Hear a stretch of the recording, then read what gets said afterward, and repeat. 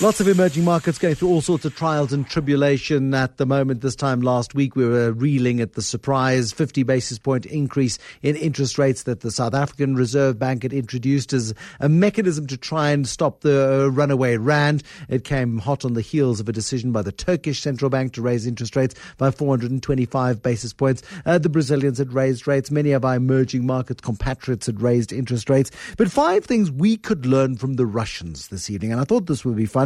Because Glen Silverman spends a lot of time traveling the world. He's fairly recently, I think, been in Russia. He's the Chief Investment Officer at Investment Solutions. And you've got 5 reasons for us this evening, or 5 lessons, I suppose, that we can learn from the Russians, Glen Silverman.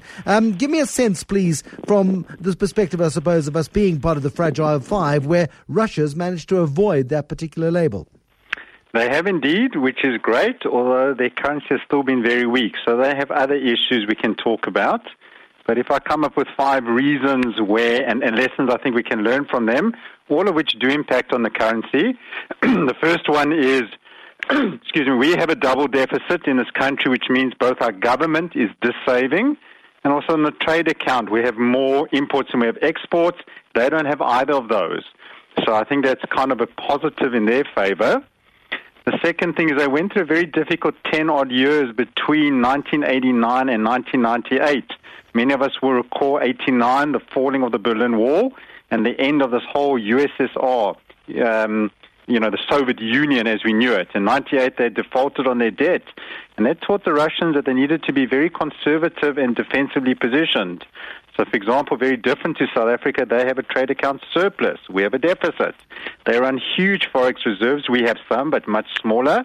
And they run very, very low debt to GDP. So, a consequence of those 2 massive events is a very conservative positioning of at country level, which I think is good. But how do they manage it? I mean, stereotypically, my idea of what Russia manufactures is vodka. When you look at their trade account, how do they keep a surplus? How do they keep their foreign reserves so healthy? And how do they keep their debt so low? This is a very unequal country emerging from many decades of authoritarian rule. How have they managed to keep the numbers on the right side? So you're 100% right. I think they manufacture just about nothing, and I don't even know if they manufacture vodka, but they certainly drink a hell of a lot of it.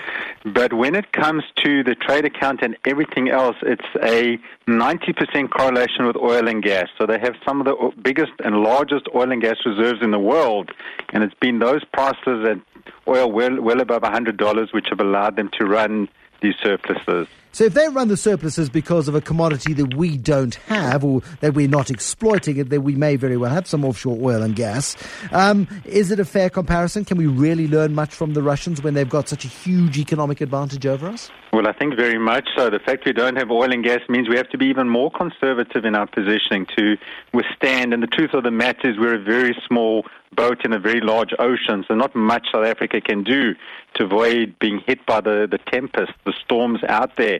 But if you do run with less than they have, and they are very richly endowed, I think you need to be more conservatively positioned, especially in a world of tapering. Absolutely, but in a world of political expediency, being conservative and spending less on your citizens who've put you into power is kind of tough, isn't it?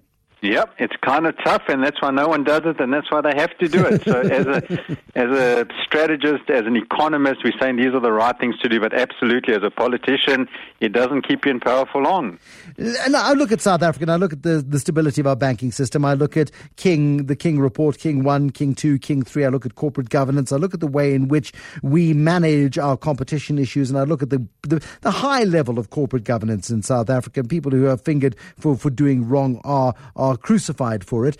My sense of Russia, and you've been there more than I have, is it's not the most ethical of places to do business? You're being very kind, I think, to the Russians, and I think we need to... corruption and fraud and cronyism. Yeah.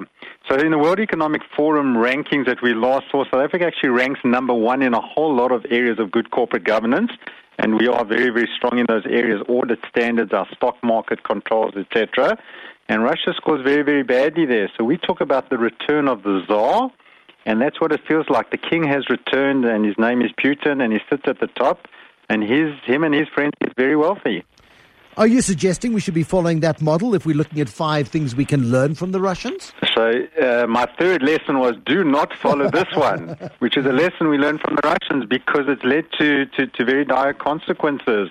Going there in very negative sentiment and people are very concerned. Many of the youth just said we give up. We just, it's never going to change. And Russia for 300 years suffered under the Tsars, and we have it back. But here's a situation where you've got this, the situation, the Russia discount, as you refer to it. However, they've got economic fundamentals that are pretty healthy. And that suggests that there's a very strange dichotomy at play in Russia. It shouldn't be working as well, certainly from a global perspective anyway, as it is. Well, I think the consequences of those 2 events that I spoke about meant that they had to run surpluses. They felt very vulnerable. And in fact, the first 8 years of Putin's reign, he did some good stuff. He brought reform in place. He built up these reserves, etc. They now are squandering them because he's now become more autocratic and he wants to hold on to power.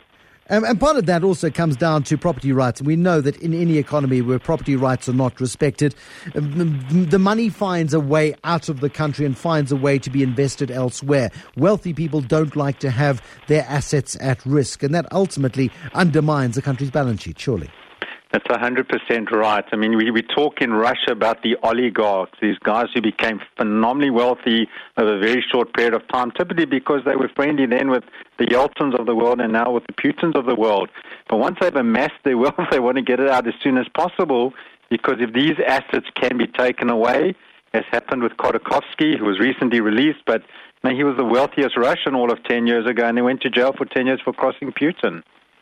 And then, I look at the structure of society, and this is something I didn't know. You sent some numbers to me saying that there isn't really a middle class in Russia. We've got 10% mega rich, 70% people living in poverty, and very few in between. It feels a little bit like South Africa.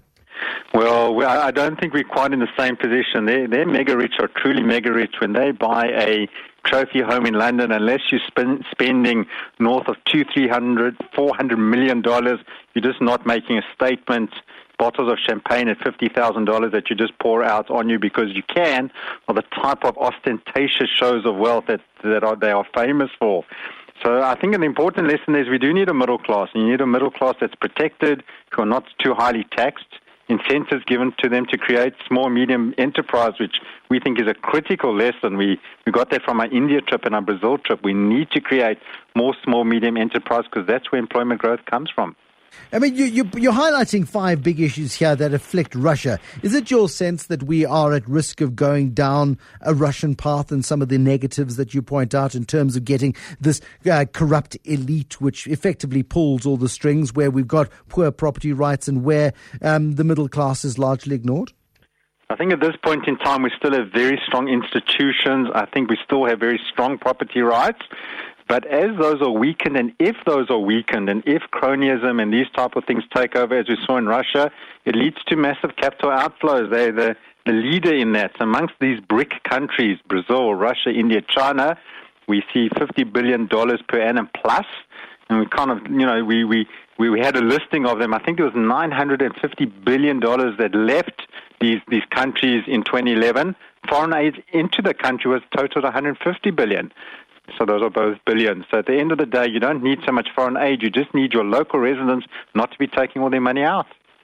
And we face that problem in South Africa as well. We have exchange controls in place precisely to prevent the large-scale flight of capital, and it's been in place for decades. I think that's largely right. I think at the end of the day, at the individual level, because you can take so much money out, there's almost no exchange controls in place, but not the confidence to dismantle them totally.